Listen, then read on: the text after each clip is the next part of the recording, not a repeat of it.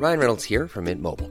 With the price of just about everything going up during inflation, we thought we'd bring our prices down. So to help us, we brought in a reverse auctioneer, which is apparently a thing. Mint Mobile Unlimited Premium Wireless. How to get 30, 30, bit to get 30, bit to get 20, 20, 20, bit to get 20, 20, bit to get 15, 15, 15, 15, just $15 a month? Sold! Give it a try at mintmobile.com/switch. $45 up front for 3 months plus taxes and fees. Promo rate for new customers for limited time. Unlimited more than 40 gigabytes per month. Slows full terms at mintmobile.com.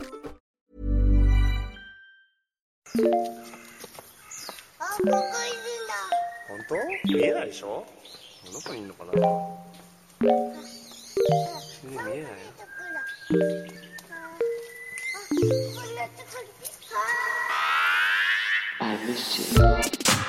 What's good, Internet? Welcome to Waypoint Radio episode. I don't know. Kato, which episode is it? What are we? 510. 10? Oh, I pulled that out of my ass. Let's go. You did it. 510. I do when I write the newsletter, so it's like I get like an inkling of like where we are at the numbers, even if I didn't write that down on my intro. Rob didn't play any video games this week. Just said no to video games, and so you instead have me as your host. But that's okay. Imagine other people who Rob as a Rorschach-like figure looking down upon the great unwashed masses of video games and saying no. People doing the things most closely associated with what they're paid for? Can't imagine. Can't imagine doing that. Sorry, we're too busy recording Waypoint's wildly successful sports podcast, which people think is now just called Sports. Which is a funny name for a podcast, though. I should say it's not definitive. It's just some kick-ass artwork, which was created by our producer Ricardo Contreras. Hi. I just changed colors on our old logo. It was very fun. I don't know how to do that. I did try to match the orange. I looked up the hex code and all that for the Bears official orange. Yes. So no, you did a good job. You matched at least however it feels in my mind, my body, my soul, my bowels of how the Bears feel and look to me. We're also joined by our other producer, Renata Price. Hello and howdy and hi and hello. We're going to keep this one a little short. We had a long planning meeting for a thing you will hear more about in the upcoming weeks. And also we've been firing all cylinders on podcasts. You know, there's between back-to-back weeks of sports, and then soon they'll be able to listen to the new episode of My Turn, right? Yeah, Alien goes up today when we're recording onto the Plus feed. Yes. So regular feed people, you'll hear that next week.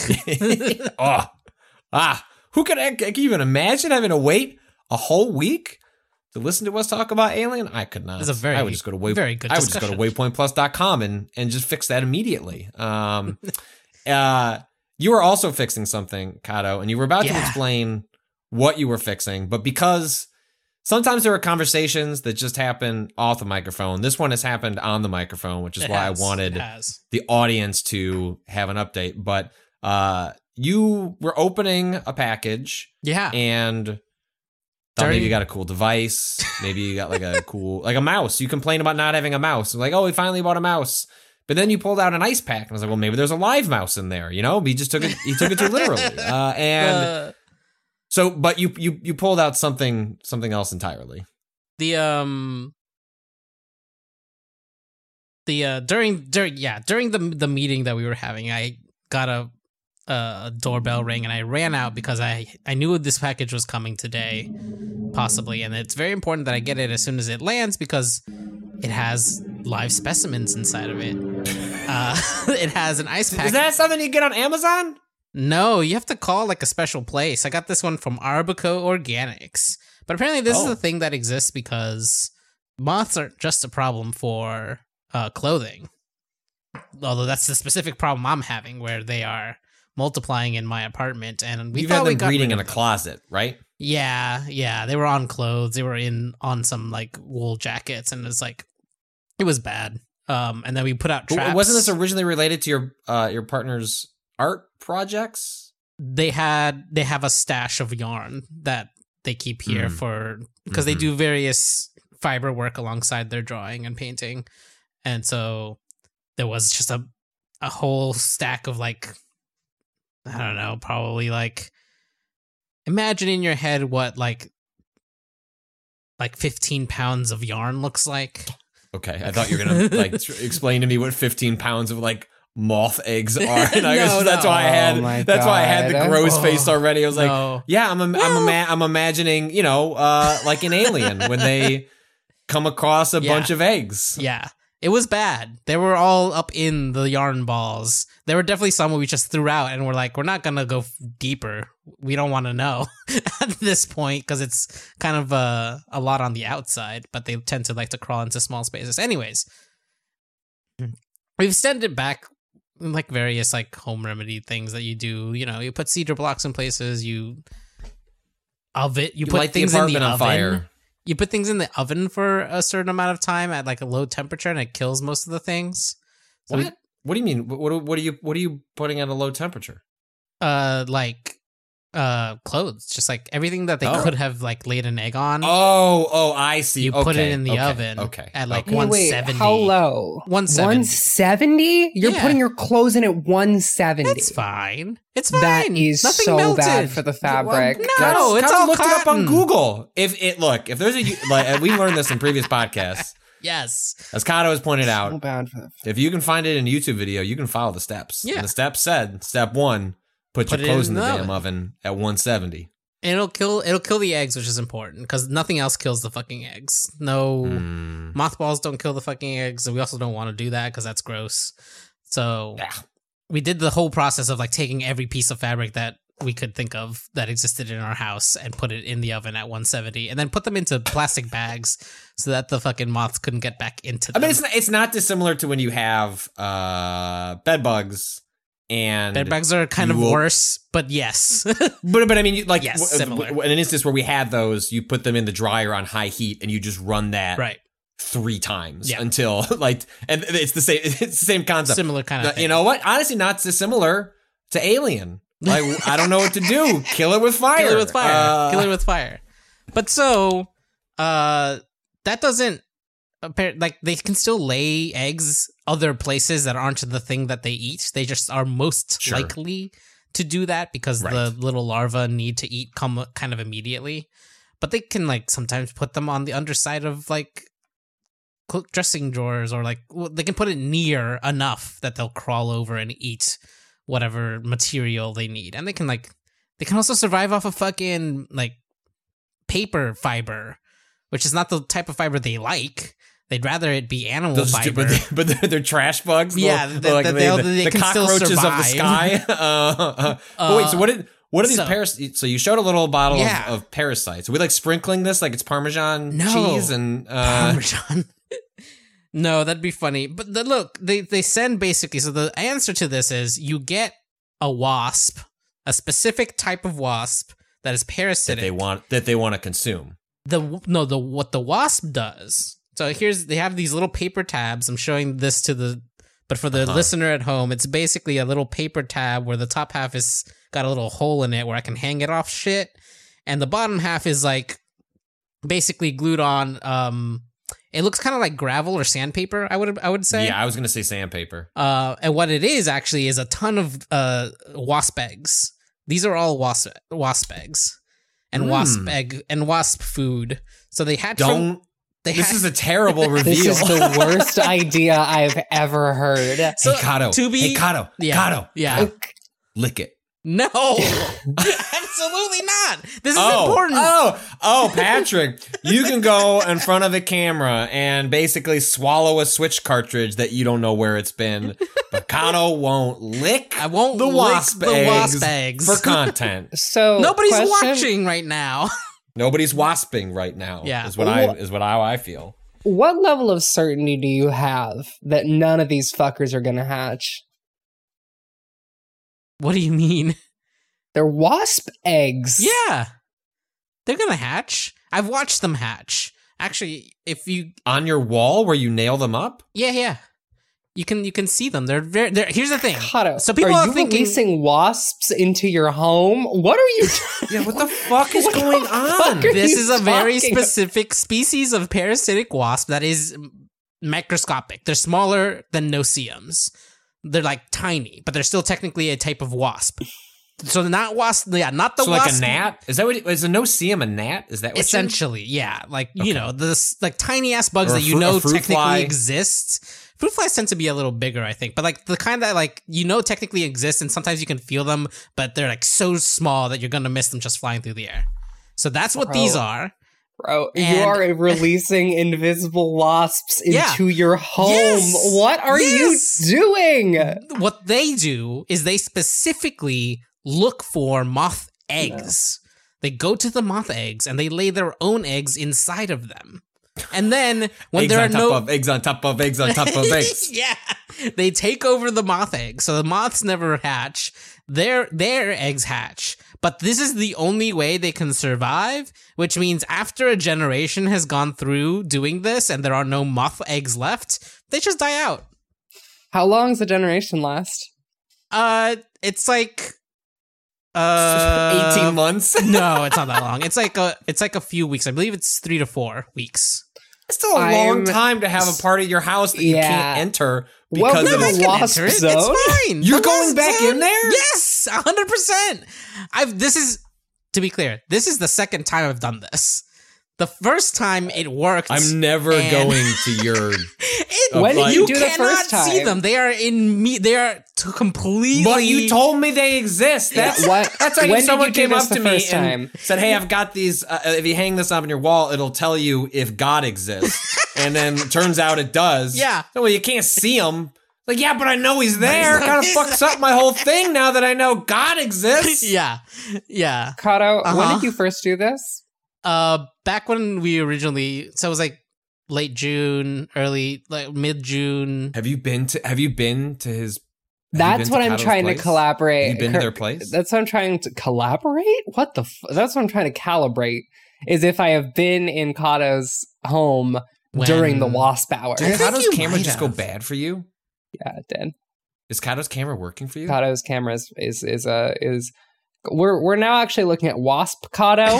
They're back. Yeah, real Kato's back. Yeah, all of a sudden, Kato started shit talking. Oh, so I was there when the wasps were present. Is that what you're saying? Probably. When was it? I think you don't think this is something you should warn people about? When was it? It's nothing. I haven't been to Kato's house in a attack. They don't eat human. They don't do the sting. If I'm breathing in 1,000 wasps a second, you are already. Know. There are bugs and organisms in your body. Don't tell me that. That is not a good excuse for not telling people. Do you know how many tardigrades just exist in the fucking air? Yeah, but you're breeding them explicitly. Look, lots of things happen in life that you can't account for. Yeah. That's life. But then if there's a door that says, yo, inside there's a science experiment occurring. They are I'm double masking in Kato's house from here on out. I'm double masking that, like, nah, I'm not breathing in your wasps. You can't get me. Here's the other thing about this specifically is that this isn't some like thing that I'm doing. Like, I didn't buy these wasps to use for this reason outside of like, this is the purpose. This is the explicit purpose that these wasps exist.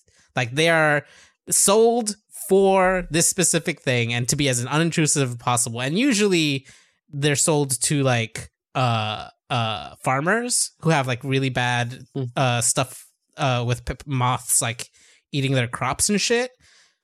But it's like a totally okay thing. I'm just like one with nature. The wasps are part of my ecosystem, and I'm okay with that because they're helping me out. The way you are talking about this now is insane. Makes it's so much worse. I'm done. Okay, wasp talk. No, wait. Can I ask one more question? One last one from the audience? Sure. Kato, has there ever been a time while doing this process when the density of wasps was such that you're like, oh, hey, look, a wasp cloud? No, you can't. You've never had a wasp cloud? No, 100% not. You can't see them because they're not dense enough. They're not dense enough. They don't tend to swarm that way, and like they're so small. They're so small. I had to take out a loop to look at them to see if it was real because I wanted to know. I was like, is this just bullshit? Like, I don't see anything. And it was like, I took out my little. So a loop is like that little eye thing that you could put over photography usually, or sometimes when people are looking at like Jewelry. Yeah, that's the one I was thinking Yeah, I of. think the jeweler's loop is the signature loop. I have a bunch of photography loops, so I took out my little photography loop and put it on the thing, and it's like, oh yeah, there they are. They're walking around hatching. So they're just tiny like invisible moths. No, I'm done. Do they look like wasps? No, they look like kind of weird small bugs. Like it was hard to tell details even then. Even with the loop, they're very, very small. So they look like a little guy and not like just like a tiny wasp. No, yeah, there's like no stinger. There's no visible stinger. They look like a little guy. They're not giving wasp. No, they're not giving wasp. They're giving egg bug. Honestly, they're little round guys. They're giving egg bug. Yeah. Shout outs to cohost.org. I can go to Kato's Help Me Egg Bug. You can meet tiny invisible egg bug. I can meet egg bug at Kato's house. Okay, we're done. Egg bug. But you know what? Frankly, it doesn't get any better for any of us because we're just transitioning to talk about something. Get the fuck, Kato, get that away from your mouth. The other side is just paper. I did look. Talking about something that is also, when described, when looked at, looks uncomfortable and nauseating. Yeah. Which is Hyperdemon. So actually, Kato, he provided us with an excellent transition. There are bugs in Hyperdemon. Let me tell you about Scuttlebugs. The new game from the developers of Devil Daggers? Yes. Sorath is the name of the dev. Yeah. Do you want to set up Hyperdemon? Yes, I do.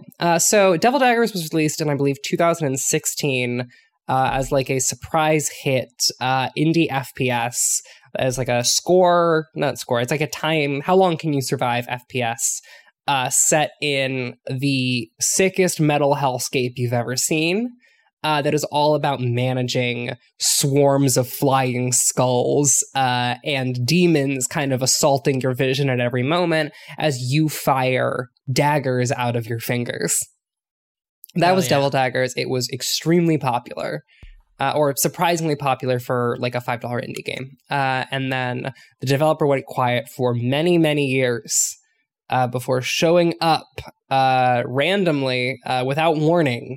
I believe 4 days ago, and dropping Hyperdemon, the sequel to Devil Daggers, which the only way I can describe Hyperdemon, to pull on a head I wrote earlier, is Hyperdemon makes every other version of hell you've seen look like a bad first draft. Because Hyperdemon, every single thing you see is bathed in like gold and chrome, covered in blood. The game uses a fisheye lens. Yeah, well, this is new, right? So, Devil Daggers is a game that was extremely frenetic and fast, and like a sensory overload on purpose, combined with the speed of a Quake, right? Yes, I would say that Devil Daggers is not sensory overload on purpose as no. I guess what I mean, like if you. Absent the existence of Hyperdemon, you could look at Devil Daggers and be like, wow, this is meant to overwhelm me. And then all of a sudden you look at Hyperdemon and go, no, that was nothing. And specifically, like when they first announced this, it wasn't on Steam, when they were describing, I know a fisheye is a good analogy for it, but like practically speaking, what does that mean in the game as the player? So basically, to put it into clear context, what is the highest FOV you've ever used in a first-person shooter? I don't mess with the FOV, so... You don't mess with FOV? So probably like 65, 80, 85, yeah, whatever maybe? the standard sort of stuff is. I know that for some people, they either have a preference or there's a motion sickness associated with FOV, but I've never had to really touch it. So standard FOV is between, I believe, like 45-ish, which is really small, and like probably 110, 120. That's where they top out. Hyperdemon starts at 90. It tops out at 180, which is what I play with. So my character can see a full 180 degrees of vision. Wait, so you're taking a game that already has... Yes. A really wide FOV, and then choosing... I was pushing it to the absolute max.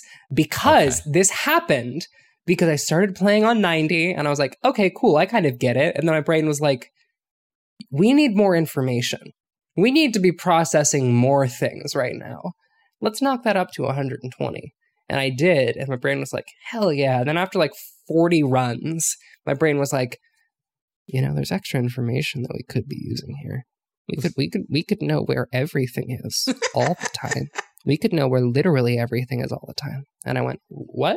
And my brain went, well, you can turn it up to 180, baby. And I said, you know what? Let's get a gamer.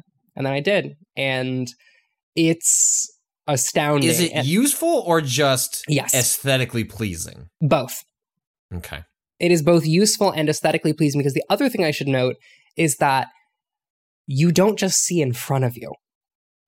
You can see behind yourself too. So in in Hyperdemon, you are in this almost black void with this like opalescent glowing floor that you are walking across that is reflecting the world in front of you. Great, cool. The whole thing is that you're trying to kill as many demons as you can as fast as possible. The scoring starts at 10 seconds, so like 10, and starts counting down from 10 seconds. Every time you kill an enemy, you get an additional 3 seconds. And so your goal is to kill enemies faster than the score is counting down. So basically, if you kill one enemy in a second, your net score gain is 2. If that makes sense. Okay, so the scoring is not like like you're getting 100 points. It's actually like it's how much time you can add. Yes. Total. Yes. Oh, I will say, as an aside, I played this game for about 30 seconds just to confirm that I admired Devil Daggers, but didn't want to play it. And I was like, I'm pretty sure if I didn't like that, I don't think this one's going to be much different. And I confirmed in 30 seconds, it's not for me. But just look it up if you also believe that this game is not for you. The scroll that it does to rank you on the scoreboard is one of the coolest like mechanisms for displaying like where you rank. It like so feels good. So satisfying to realize you are at the bottom of the leaderboard and aren't any good at this game. And that was the satisfaction I got out of my 2 minutes in Hyperdemon. I was playing on day 1, and so I was in the top 100 for a while. I was in the top 50 for a while, and then I was in the top 100, and then I was in the top 1,000, and now I'm back in the top 500. My highest score is 93. And so you go in, there are 4 types of enemies.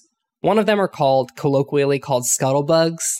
Scuttlebugs, you shoot them with your cool daggers, they get stunned, and then you can either finish them off by shooting them more, or you can jump on or dash into them, at which point you boost forward like you do with the balloons in Neon White. There are these like weird snake skulls who like to attach themselves to power-ups, and you have to destroy 3 of the skulls and the snakes all go away. They're motherfuckers. There's an enemy spawner that just makes little skulls and then a big skull, whatever. And then finally, there is a enemy that sucks in all of the gems that you use to charge up your weapon, which is either a stream of daggers or a cool laser. And so they suck up all the gems that makes your laser cool. And so these are the 4 enemies the game has. The spawning order of these enemies is always the same. And so the thing I actually think that makes Hyperdemon really sick, in addition to... It's kind of a puzzle. It's a puzzle. It's not just a puzzle. It's a skating game. You're trying to make a line. Like, you are trying to make a combo line between all of these very specific mechanics and very specific enemy placements of being like, okay, cool. I know that at this point in the run, I am going to have these elements at play. How do I make the perfect line between all of these things? So, for example, every time I start a run, the first 10 seconds for me, I destroy a spawner, I destroy its crystal, I pick up the little gems, I jump into the air, I ground pound on one of the serpent guys I was mentioning earlier, I take its crystals, I shoot them out at the scuttlebugs, I dash into the scuttlebugs, and then I go from there. And so, like, that is a line that I have set up. That is a line that I understand. And so every time I'm running through and, like, coming into these same enemy patterns, I'm going to be like, okay, cool. how do I set up this situation such that these people will be in this position at this particular point in time while also improvising in order to keep your score up? It is an incredible feeling.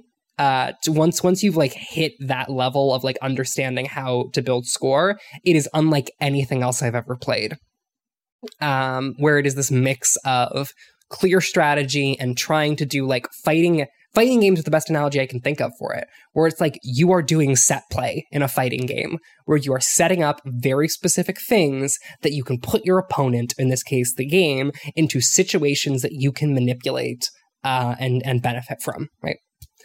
And it combines that with this extremely, initially, overwhelming visual aesthetic that eventually becomes like second nature.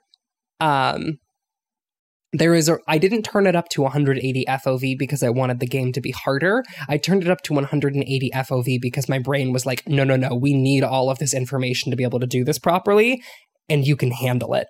The idea of seeing behind, kind of when we played that one, remember we were doing the demo streams? I think it was one on Xbox. There was this, what is that called? Or maybe it was the Steam one, but there was a shooter in which like the basic like premise was when you shoot, you're shooting in front of yourself and in back of yourself, and that I don't know if the screen was split or you had like the equivalent of like a rear view mirror in a car. Like that.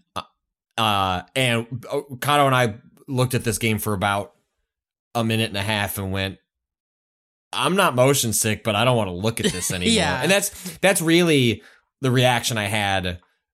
So Devil Daggers, I dropped off not because of the mechanics, but because it's a high score game, and like they just don't. Do not find them personally motivating. This one, I'm sure if I spent like real time, I could grok more of it, but it is so aesthetically overwhelming, like purposely overwhelming. It's a sensory overload on purpose that is almost as much of a block to getting into what the game is than, for example, it doesn't explain any of its mechanics unless you specifically go into a tutorial and look them up. But it doesn't like, hey, let's like walk you through them. And it has a good, you know what I mean? Like, it's just, there's a lot going on. It's not just shoot and like a dodge. Like there's a million different mechanics. It's a really, it's a game I have a deep respect for and want nothing to do with.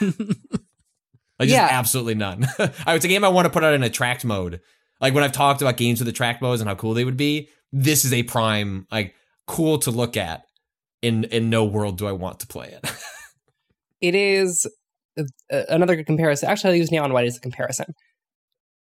Hyper Demon wants you to learn how to play the hardest levels of Neon White from minute one.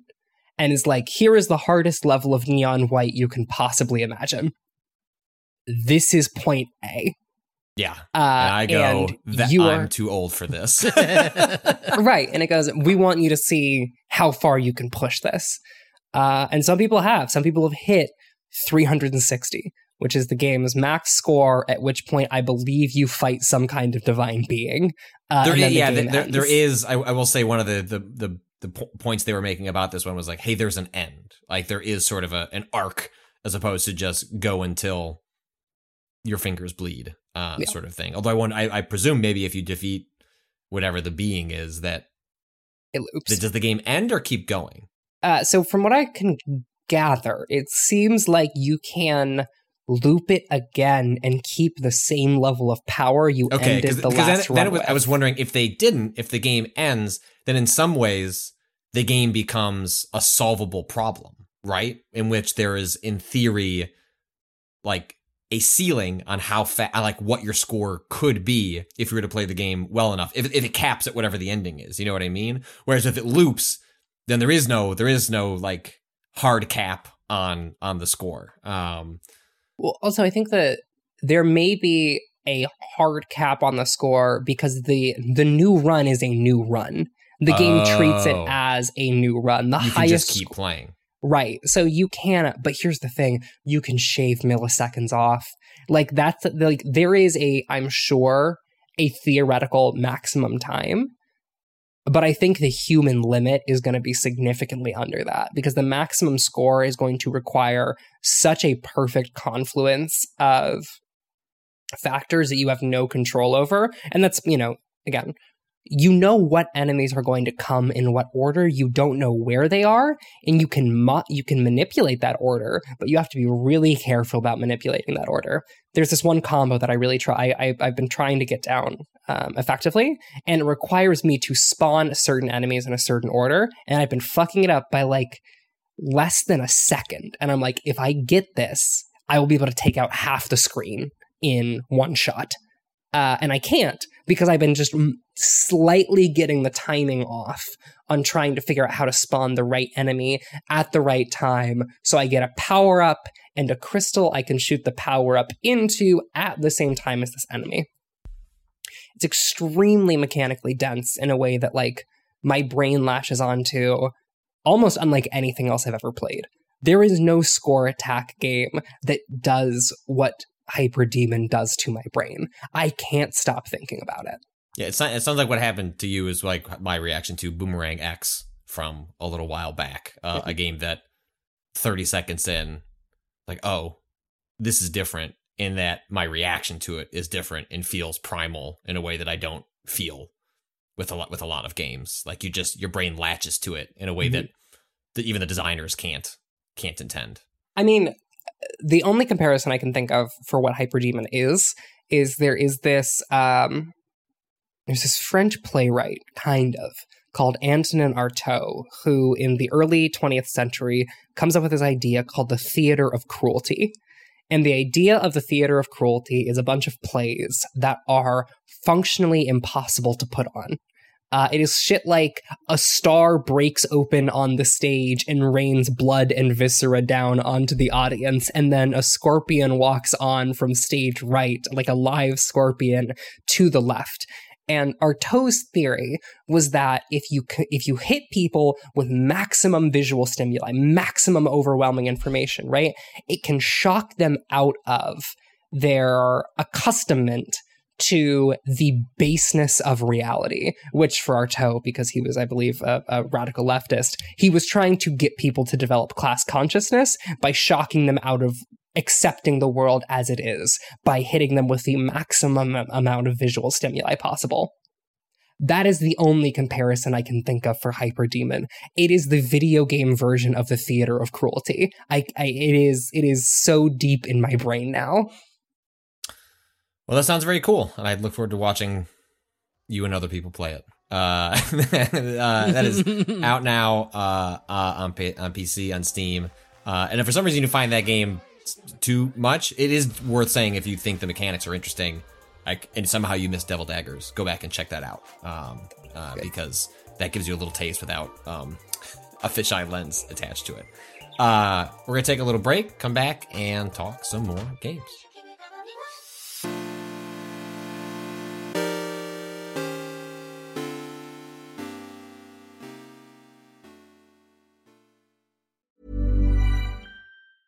Hey, I'm Ryan Reynolds. Recently, I asked Mint Mobile's legal team if big wireless companies are allowed to raise prices due to inflation. They said yes. And then when I asked if raising prices technically violates those onerous 2-year contracts, they said, "What the f*** are you talking about, you insane Hollywood ass?"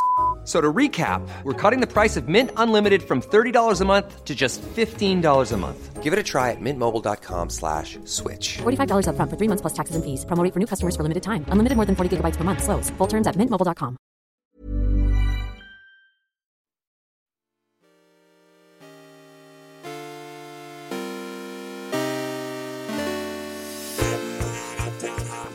And we're back. Kato, you have been playing. I don't know much about this game. I just know that when I pasted a code, you went, the new game from X. Cosmo D. Betrayal at Club Low. Set this one up for me.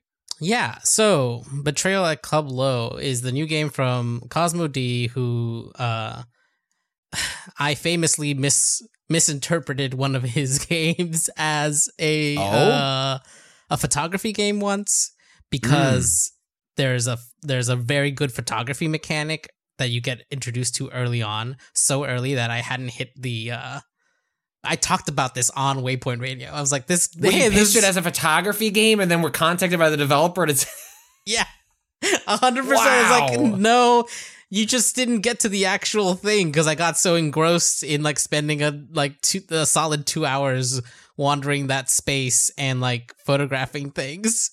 This is like the equivalent of don't put a solitaire game in your game because someone like Kato or Rob will just spend hours playing the solitaire game instead. Yeah.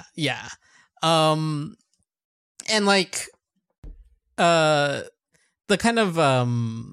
kind of through line for a lot of Cosmo D's like work is a sort of surrealist like landscape that is always in some city, but like there's like buildings that have like that are made out of heads, and the one that I was talking about before that is not a photography game but happens to have good photography in it is called Tales from Off-Peak City. And there's always like this kind of disconcerting notion to like all of the people that are in these games. The models are always kind of off. It's got a really fun aesthetic to them. And this game specifically is a sort of kind of like a CRPG riff in the style of, I would say the closest thing to it is probably Disco Elysium, where you don't make pizzas in Disco Elysium, no, Kato, and I'm looking up screenshots in this game, and it says the time has come to make some serious pies. Yeah. And those pizzas look delicious. And that your conditions are wet and injured. Yeah, you're wet, and this is okay. So basically, think like CRPG situation, except like you have your regular, you have like wisdom, observation, music, regular skill to have cooking, regular skills that you all have in these kinds of games, and essentially each of those skills is associated with a dice. And when you come upon something that like in the world you want to interact with, you roll these dice against something opposing it. Like, so if you're trying to convince someone, your opponent is that person's like obstinance or so, for example. Yeah, no, here's a good example of this. I posted a couple of screenshots in our chat where you have it's like guards gullibility versus your deception. This is very good because you've got the head-to-head rolling. If you play this game, go into the options before you even start it. There's 2 rolling options. There's classic and head-to-head. Please, I beg of you, play with the head-to-head version. What is the difference? Just classic is just like it rolls the dice on the screen and they just like roll like there's a flat surface there, and then like you get your answers. Head-to-head, which is what you've pasted here in our chat, is there's 2 heads kind of floating in space, and there's like a little spinning platform in the middle where the brain should be that spins, and then your dice drop in from the top and hit the little spinning platform, then drop out the neck onto like a flat plane where that's where they settle and you get what your roll is. So essentially, it's great. It's so silly. Like this is kind of the vibes of this game kind of wrapped up in this kind of very weird, like it's all this kind of weird, slightly off kilter sort of feeling, aesthetic, and vibes. You roll against whatever you're like, the guard's gullibility versus how deceptive you are, and essentially, you can re-roll a couple times, but what's important is how these dice come to be.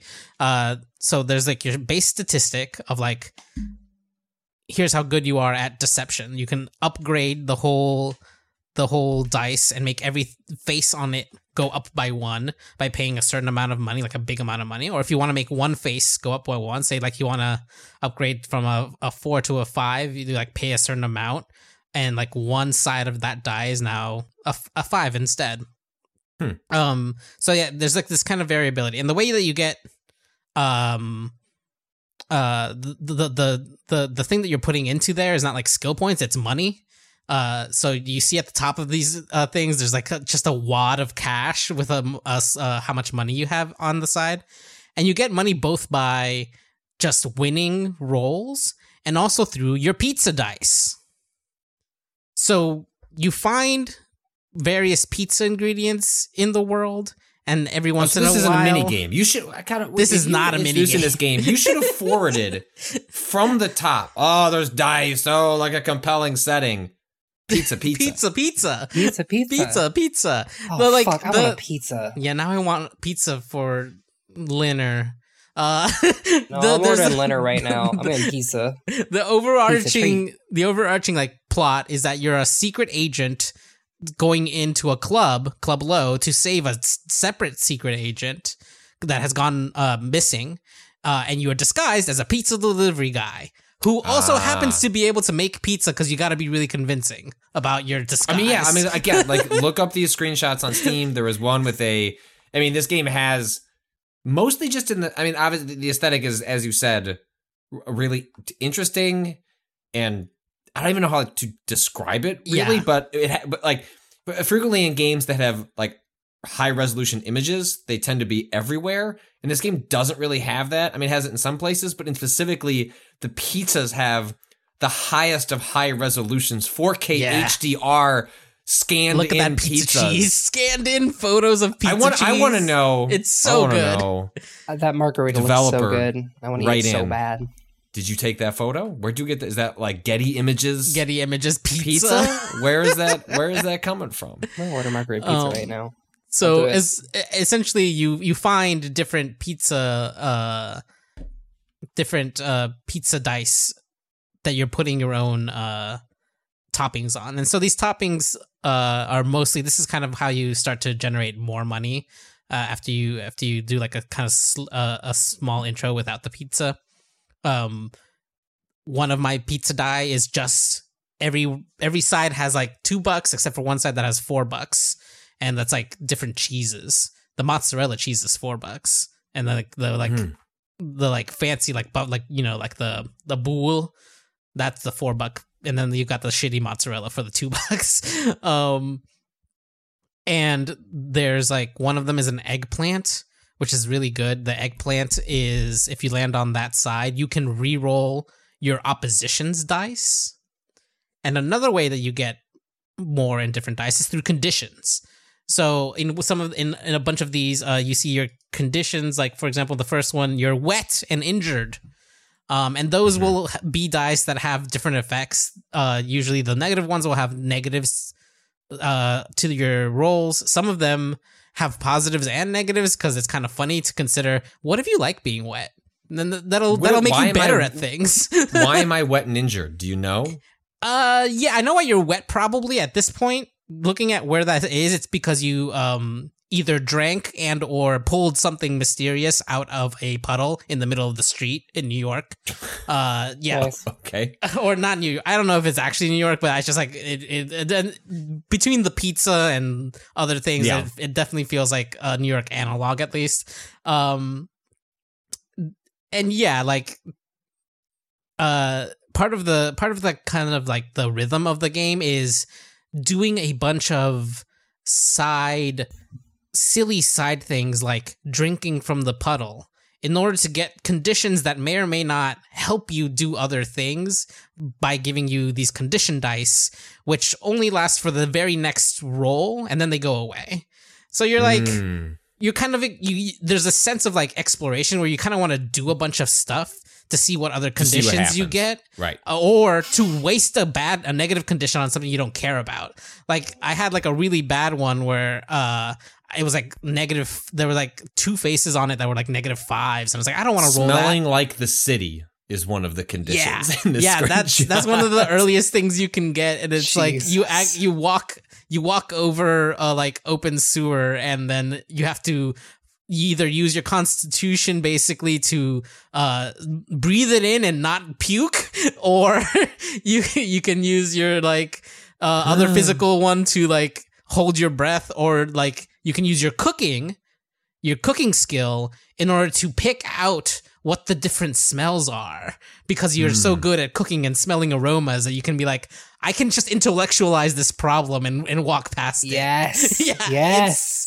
The amount Renata strat. Yeah, the amount of different like there's never there's always like one that is going to be like the obvious, like this is just a normal response to this thing happening, and the rest of them are going to be ridiculous in some way or another. Like they're like the what if I just really focused on trying to pick out what the bad smells are so that I can think about how those bad smells came to be, and therefore distract myself from how bad it is making me feel.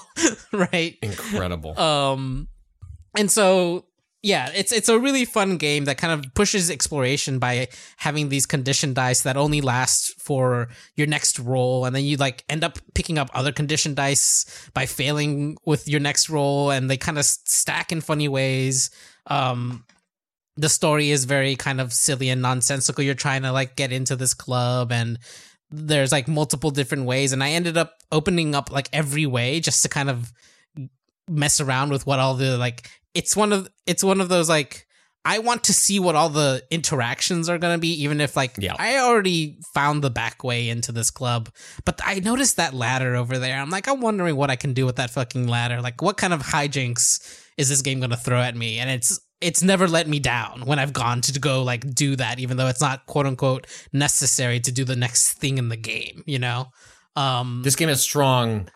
I need to play it before I put my game of the year list together vibes, and then all of a sudden I'm like trying to find a way to sneak this on to number like, 7. It's like it's gonna get in there somehow. It's like, oh shit, this is really good. I'm gonna play it on December 7th on an afternoon that I take off from writing. This sounds really cool. I literally just added it to my Steam library so I can check this out. It also seems like it's a pretty short, like a one sitting game if you if you like really wanna. How much did I play? Like I played like 2 hours, but I'm like doing everything possible. I'm thinking you could probably get through it in like 3 total. But Kato. Yes. Is it just goofy, or do you feel like there's something there? Is there a thing here? Does this game have a thing it believes? I think it might. It's hard to tell because I feel like I've been doing all of the things enough that it hasn't hit yet. But there's definitely something about how everyone always responds to you as like they're as a pizza delivery person, and often that comes with not disdain exactly, but a sort of sense of like we're not gonna acknowledge you because you are kind of an important person in like the periphery. Like, sure, go ahead, pizza delivery guy. So I think there might be something there, but like I haven't yet seen if like that bears out into something overarching that it's gonna be saying, or if it's more like that it's just like the way that they want to talk about being in this sort of work. Oh, you got a margarita pizza. Oh shit. Yeah. Kato sent this picture, and I got so hungry that I decided to order a margarita pizza mid conversation. Gotta do what your body tells you. You gotta do. So I'm happy for future Ren. I'm also happy for current Patrick for 2 reasons. One, I'll get into this more on Monday once I've had a chance to play a little further, but immediate 2 thumbs up to Return to Monkey Island, the new Monkey Island adventure game. Nice. It's a brand new adventure from Ron Gilbert and Dave.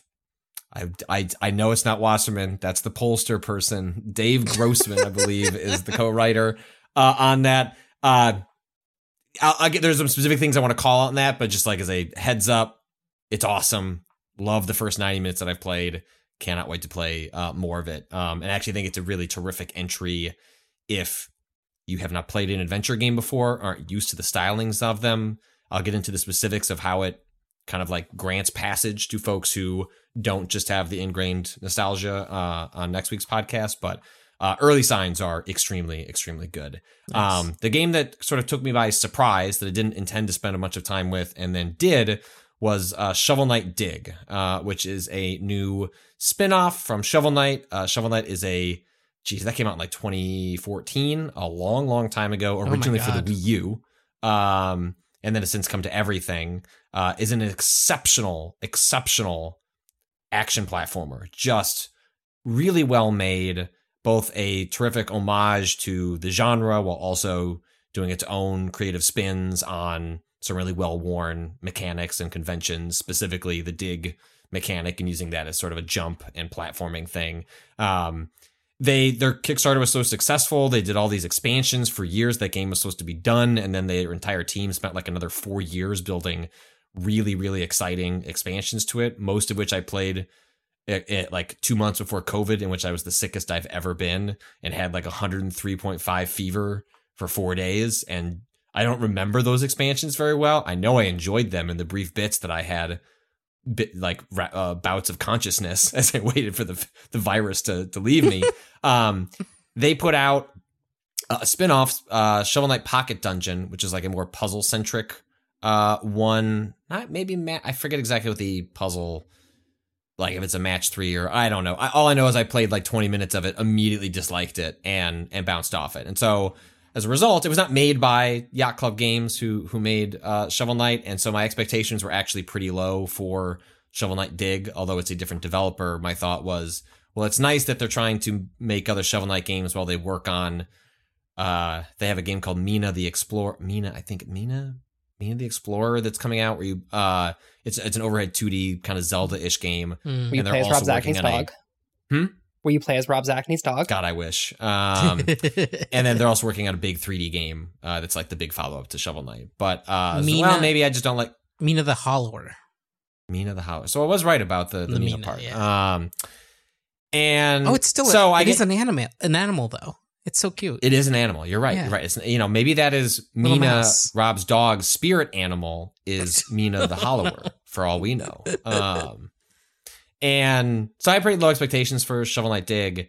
And so I, got early access to it earlier this week, booted it up, and am immediately greeted by a game that has, like, Shovel Knight is like NES era 8-bit sort of approach. Not like completely gotta be exactly what the hardware was capable of, but evoking that style. Mm-hmm. This is Shovel Knight with like 16-bit SNES era graphics. It's beautiful. It's transformed Shovel Knight into a roguelite more than a roguelike. Obviously it shares the same structure of going on runs, and then like coming back and starting all over again, losing your progress. But in the roguelite model, where there is some sense of progress that is happening between runs, or you're unlocking new abilities or new armor sets, that is here. But it is sort of a modern take on Mr. Driller or Dig Dug, in which you have the action elements of sort of attacking enemies that are in your way while constantly burrowing down,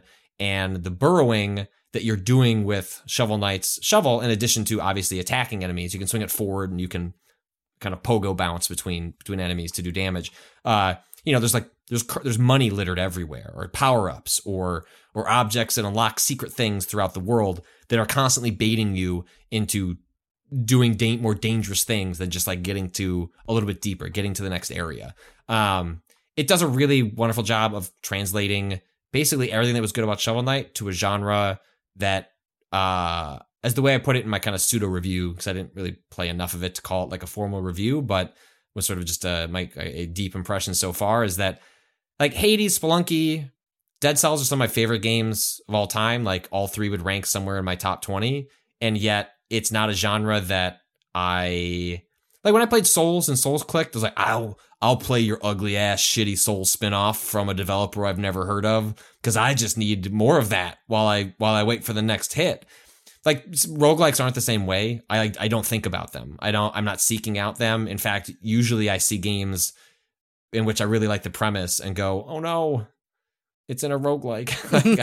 Curse to Golf. Kato, I ended up not liking the final version of Curse to Golf very much, because it's really well designed, plays great, and I just don't want to play it in the structure that it's in. And that's not even necessarily the game's fault. It's hard for me to even necessarily, because of my feelings on the structure, is Curse to Golf doing anything wrong, or is that just the baggage I'm taking with how I would rather play this game to it? I don't know. But what I can say is, not only does Shovel Knight Dig get over that hump to justify, hey, spending time in an action game that I might want in a more traditional single player sort of setting, but I actually think the roguelike stuff is like really well done, satisfying, not just justified, but elevates the game they were setting out to make. And it's just really, really well done from top to bottom. I'm having an exceptionally good time with with Shovel Knight Dig. Nice. Yeah, I'm looking. It might be the game I've been struggling between. Should I keep playing it or should I save it for a stream? Because there is nothing more satisfying than playing a roguelike on stream, and so I might pause where I'm at with Shovel Knight Dig and then do a couple of streams with it just so I can. Oh hell yeah! The sharing the discovery of like playing Spelunky with Scoops at Giant Bomb is like one of my all-time favorite things that I've ever done on the internet, because it was like the joy of learning a game alongside an audience is delightful. I don't think Shovel Knight Dig has quite that depth to it, but it also doesn't seem nearly as difficult as a Spelunky. There's not a lot of one-hit deaths. It seemed to have gotten to the third area, and I think there were only 4. So I don't think it's a game that meant to take dozens of hours to finish, but it's really good. It's on everything, including Apple Arcade. I don't think this would work very well with touch controls, but you can connect any number of controllers to every Apple device these days, and there's those really good what do you call them? Backbone controller things that would make this work really well on a phone. So that is Shovel Knight Dig. Let's take a quick dip into the question bucket. Eddie, hi Waypoint Crew. Is spooky season just around the corner? Or as Patrick would argue, already here? I agree. Once the 12-foot skeleton goes up, spooky season has arrived. Yeah. And also seems to have unlocked spooky season for the other neighbors. Like, oh, they put up the skeleton. Oh, thank God I can start putting out my stuff and not be judged for it. What if you make a spooky neighborhood? Wait, Patrick, what if this is the beginning of the little ghouls neighborhood? Well, this was not the sole responsibility of the 12-foot skeleton, but some neighbors that we became good friends with over the course of the pandemic, and then they realized that Katie and I were as into spooky season as one can be. Like, maybe we should bring back our adult Halloween party.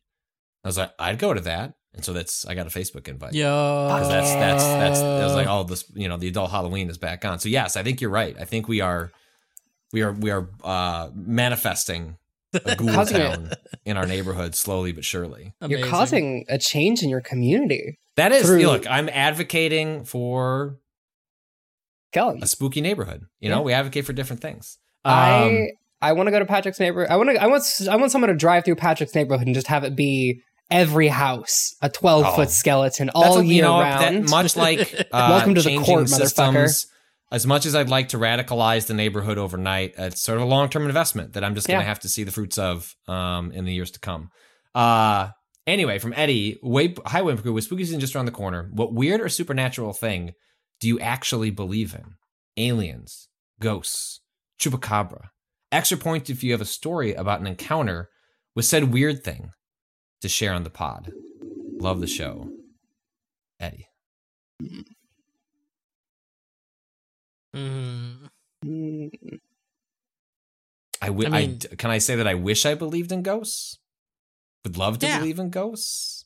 Can you tell me? Can I say the things that I wish I believed in? Because I can't say that I subscribe to. Can you accompany it with a fun story? I think that's the deciding line. Because if you're like, I wish werewolves were real, and here's the time that I learned they weren't. Like that's something. Well, the opposite of that is there's a famous story that someone that was close enough to my family that we would call them an aunt, but they weren't technically related. She always tells the story.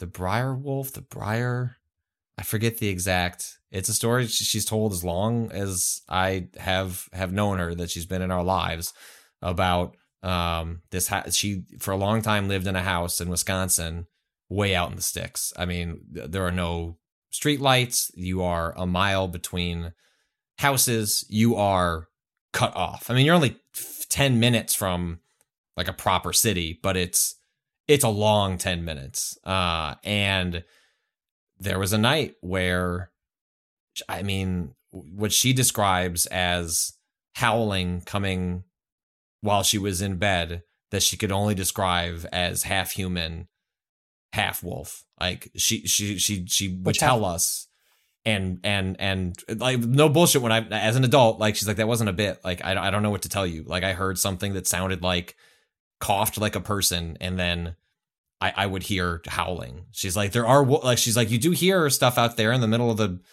like these farming areas, but you don't usually hear them together, and you don't usually hear them outside of your bedroom window. And she sticks by that story decades later with a straight face. And even when she's super drunk and you're just like, just tell me it's fake. Like, it's okay, you can drop the bit.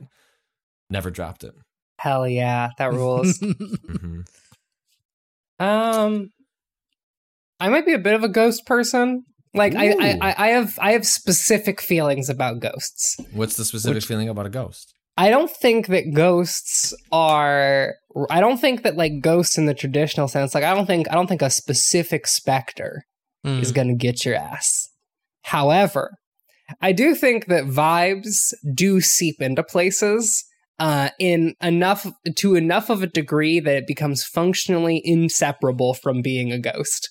Like I think that if you places are haunted. Yeah. Yes, exactly. Places can be haunted. Is this like you know, when Alex Navarro of Nextlander, I know that like him and his partner will go, they like on when they go on vacation, they will, like, some people like specifically seek out like murder houses, or, you know, like, and stay in a hotel where awful things occurred because it seems spooky and cool. Or is this different? I think that is a version of it. The example that I always have is that I grew up in a small town in rural Ohio. Not totally small, but it's like 20,000 people, right?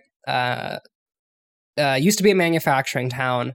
Eventually all the factories shut. It was a farming town and then a manufacturing town. Eventually all that shit shuts down. But behind the middle school I went to, there's this old unused trail that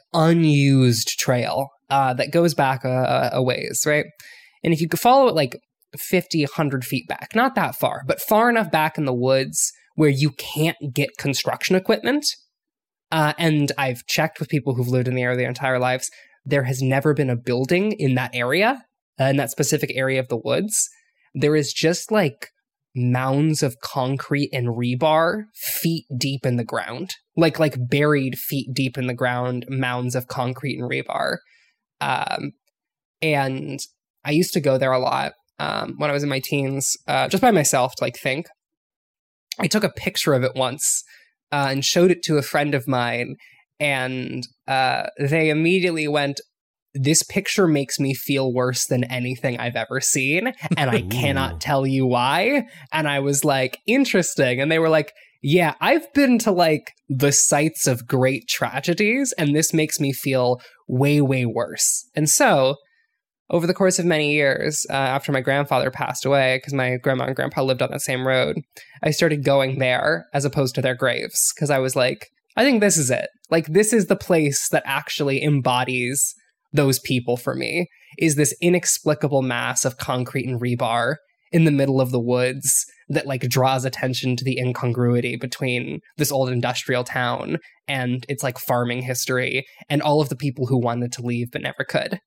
And that is a spot that, to me, that's haunted. That's haunted. There's spooky shit there. 100%. If you're not chill, it'll fuck you up. I bet if you show up there and you suck, you're done. You're done-ski.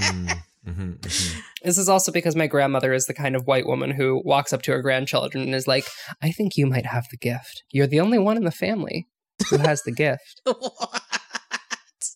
Amazing. Amazing. The gift. Yeah. My grandmother was like, "Here's the thing. I never tell anyone about the fact that my that I've talked to my dead brother's ghost." She's like, "I've never told anyone else in the family this, but you, Renata, I will tell that I have chatted with my brother's ghost." And I was like, "Yeah, Dee Dee's?" And she was like, "Yep." Yeah. And I was like, "I'm 17. I'm old enough where I know this isn't a bit for you. This is not a grandmother doing a fun one. Right. This is my grandmother being as serious as she is capable of being." Damn, I think ghosts being real would be cool. It would be so sick. Be nice to have confirmation there's something after all of this. I'll just take that as a baseline. It's like, oh, that's interesting. Well, let's see what's on the other side there. And then also just, you know, maybe you can bump into, who knows? I like it. Kato, any of these ring anything to mind? Any supernatural conspiracy beliefs you want to get off your chest? I mean, aliens are real. And the government knows about them. Yes. Well, that's easy. We all know that. We all know that. Yeah. Wow. But like, I literally, I do believe that like they Patrick, exist. do you not?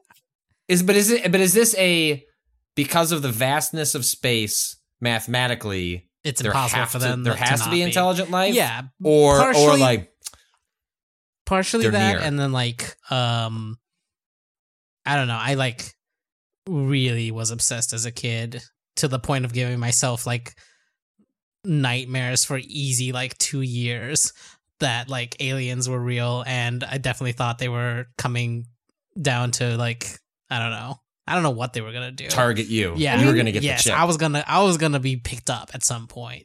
You ever see Communion? The Christopher Walken movie? No. Okay, don't. I mean, like And, my like, dad. Spooky. Oh, sorry. Please, Kato.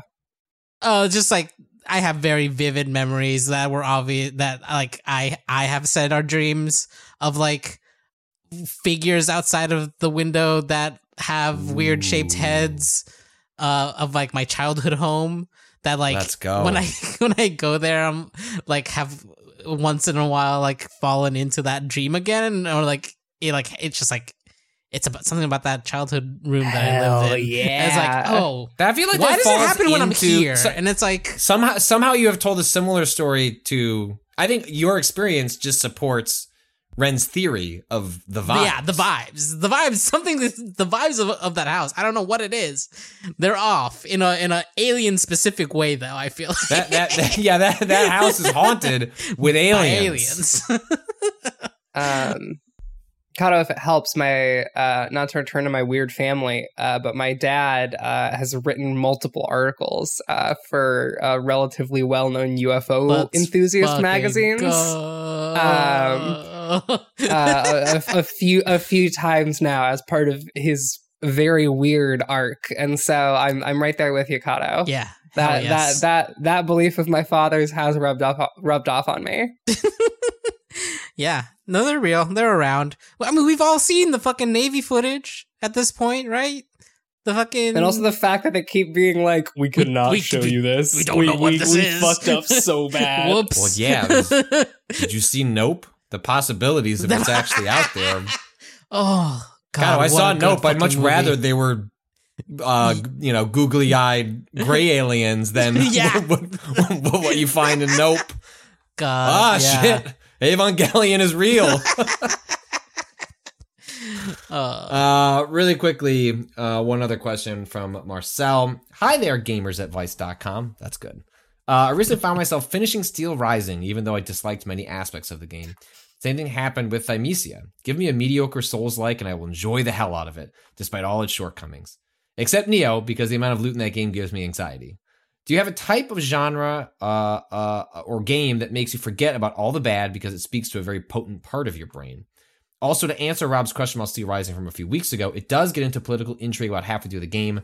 The focus then shifts to you talking to a lot of historical figures and in some cases even choosing sides. It's not exactly subtle, but it's a nice change for the genre, given that Souls-likes tend to be vague for the sake of it. Anyways, love the pod, even the What About Sports, despite not knowing anything about American football, assuming the Bears are engaged in that type of sport. That's wonderful. Greetings, Marcel. Kind of are like roguelike deck builders that for you? I mean, yeah, this is the thing I was gonna say. Is like mine's easy. There's a fucking bit that we do about it. It's not even roguelike. It's like card based mechanics, right? Like I was playing that fucking GBA game, that Dragon Ball GBA game, which is not very good, but it was. But it got cards. It's got cards, and it was interesting. Like I like Dragon Ball enough that I put a solid 5 hours into that thing. It's very slow. No one should play that game. It takes forever for anything to happen because I don't know. I don't know if it was actually like hardware limitations or not, but it's just like every transition takes an hour to like go by. Mm-hmm. But there were card mechanics, and the card mechanics were like interesting enough. So yeah, it's like card-based battle systems, card games themselves generally. Sometimes it's just a card game.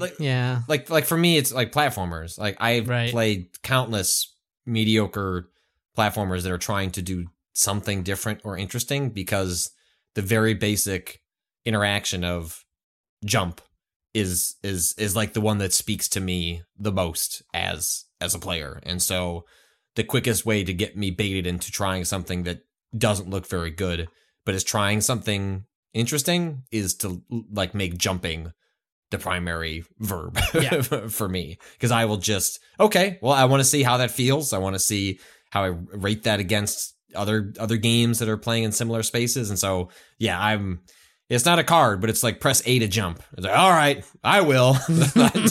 Done that before. Do that again.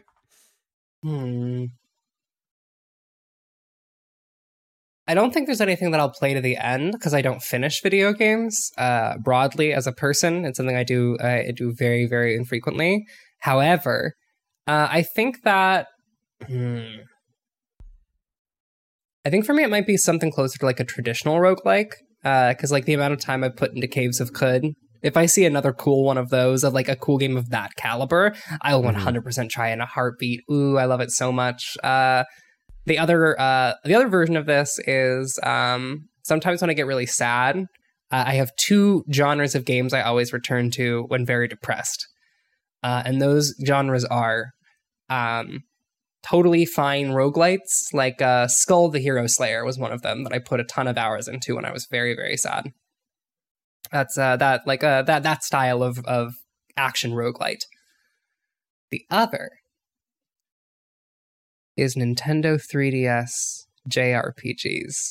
Generally, from 3 years before whatever the current year is.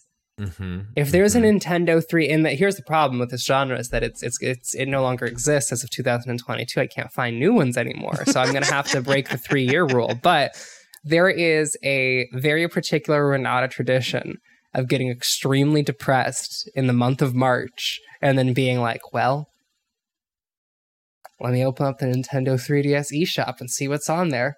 Let's really explore the space. Let's find some weird shit. Oh hell yeah! Oh this is a Shin Megami Tensei game that's actually a tactics game. Sure, fuck me up. That game rules. Shout out to the Devil Survivor Overclocked series, and that is probably mine. Is weird RPGs in parentheses only when sad. Gotcha. Very cool. Well, you can send questions into the question bucket at gaming@vice.com with the subject head questions.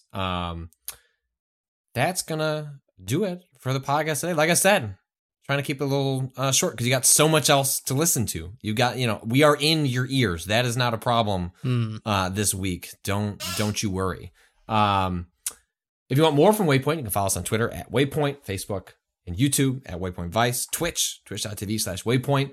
This podcast is brought to you ad-free if you happen to be a subscriber at waypointplus.com. That also is getting you lots of podcasts early before anyone else, including the second episode of the sports podcast that I'm doing with Rob Zachney, in which we introduced sad voicemails to the conversation. And I don't just mean because that's all the people put in. I just mean that's going to be the only things that we air. You have to have upsetting stories about sports. That can be your team has been mired in mediocrity, much like our Chicago Bears. It could also be the story that about a person tearing both ACLs tragically while playing soccer, which is one of the stories that we listen to on the podcast. And it was the person who sent the voicemail?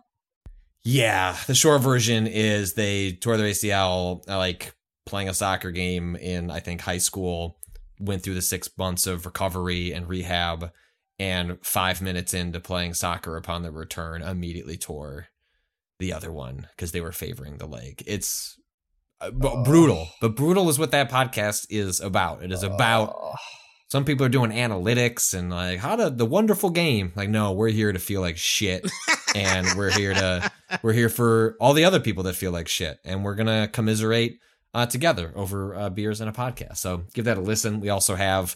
By the time you listen to this, the Waypoint Plus subscribers will have access to the My Turn of Alien, as picked by and hosted by Ren.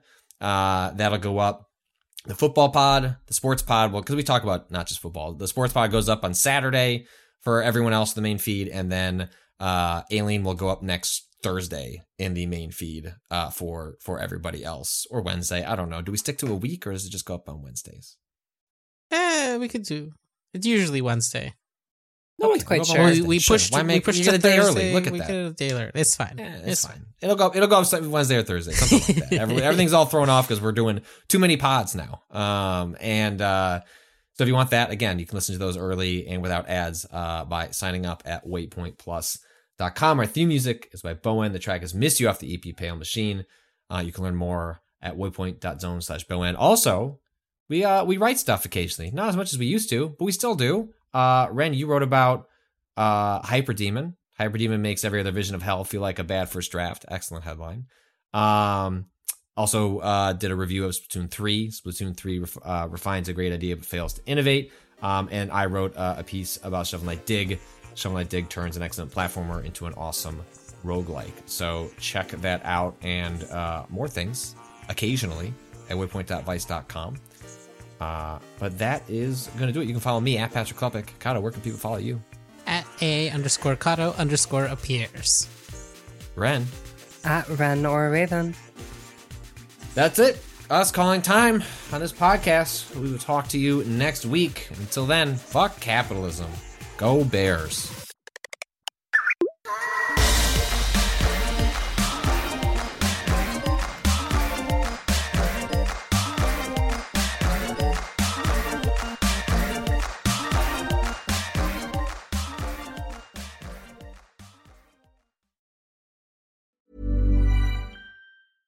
When it comes to your finances, you think you've done it all. You've saved, you've researched, and you've invested all that you can. Now it's time to take those investments to the next level by using the brand behind every great investor, Yahoo Finance. As America's #1 finance destination, Yahoo Finance has everything you need, whether you're a seasoned trader or just dipping your toes into the market. Join the millions of investors who trust Yahoo Finance to guide them on their financial journey. For comprehensive financial news and analysis, visit yahoofinance.com. The #1 financial destination, yahoofinance.com. Well, that's fun. Hey. Oh, that's cute. You should end the sports pod with that. That should be the sign up. Yeah. That should be the sign up for the sports podcast. But no. Came out in real time. I was about to say capitalism. I'm like, C is close to B. Bears. Let's go. Bears. You should only do it for the sports pod if you say it through tears. At the end of every episode. So you gotta give the fuck capitalism with your whole chest. It's like, fuck capitalism. Go Bears. Go Bears. Is the sports podcast just gonna be called fuck? Sports. Fuck. Sports. I don't know. So, God damn it. Yeah, God damn it. A sports podcast? Yes. Oh, fuck me. A sports podcast. Basically.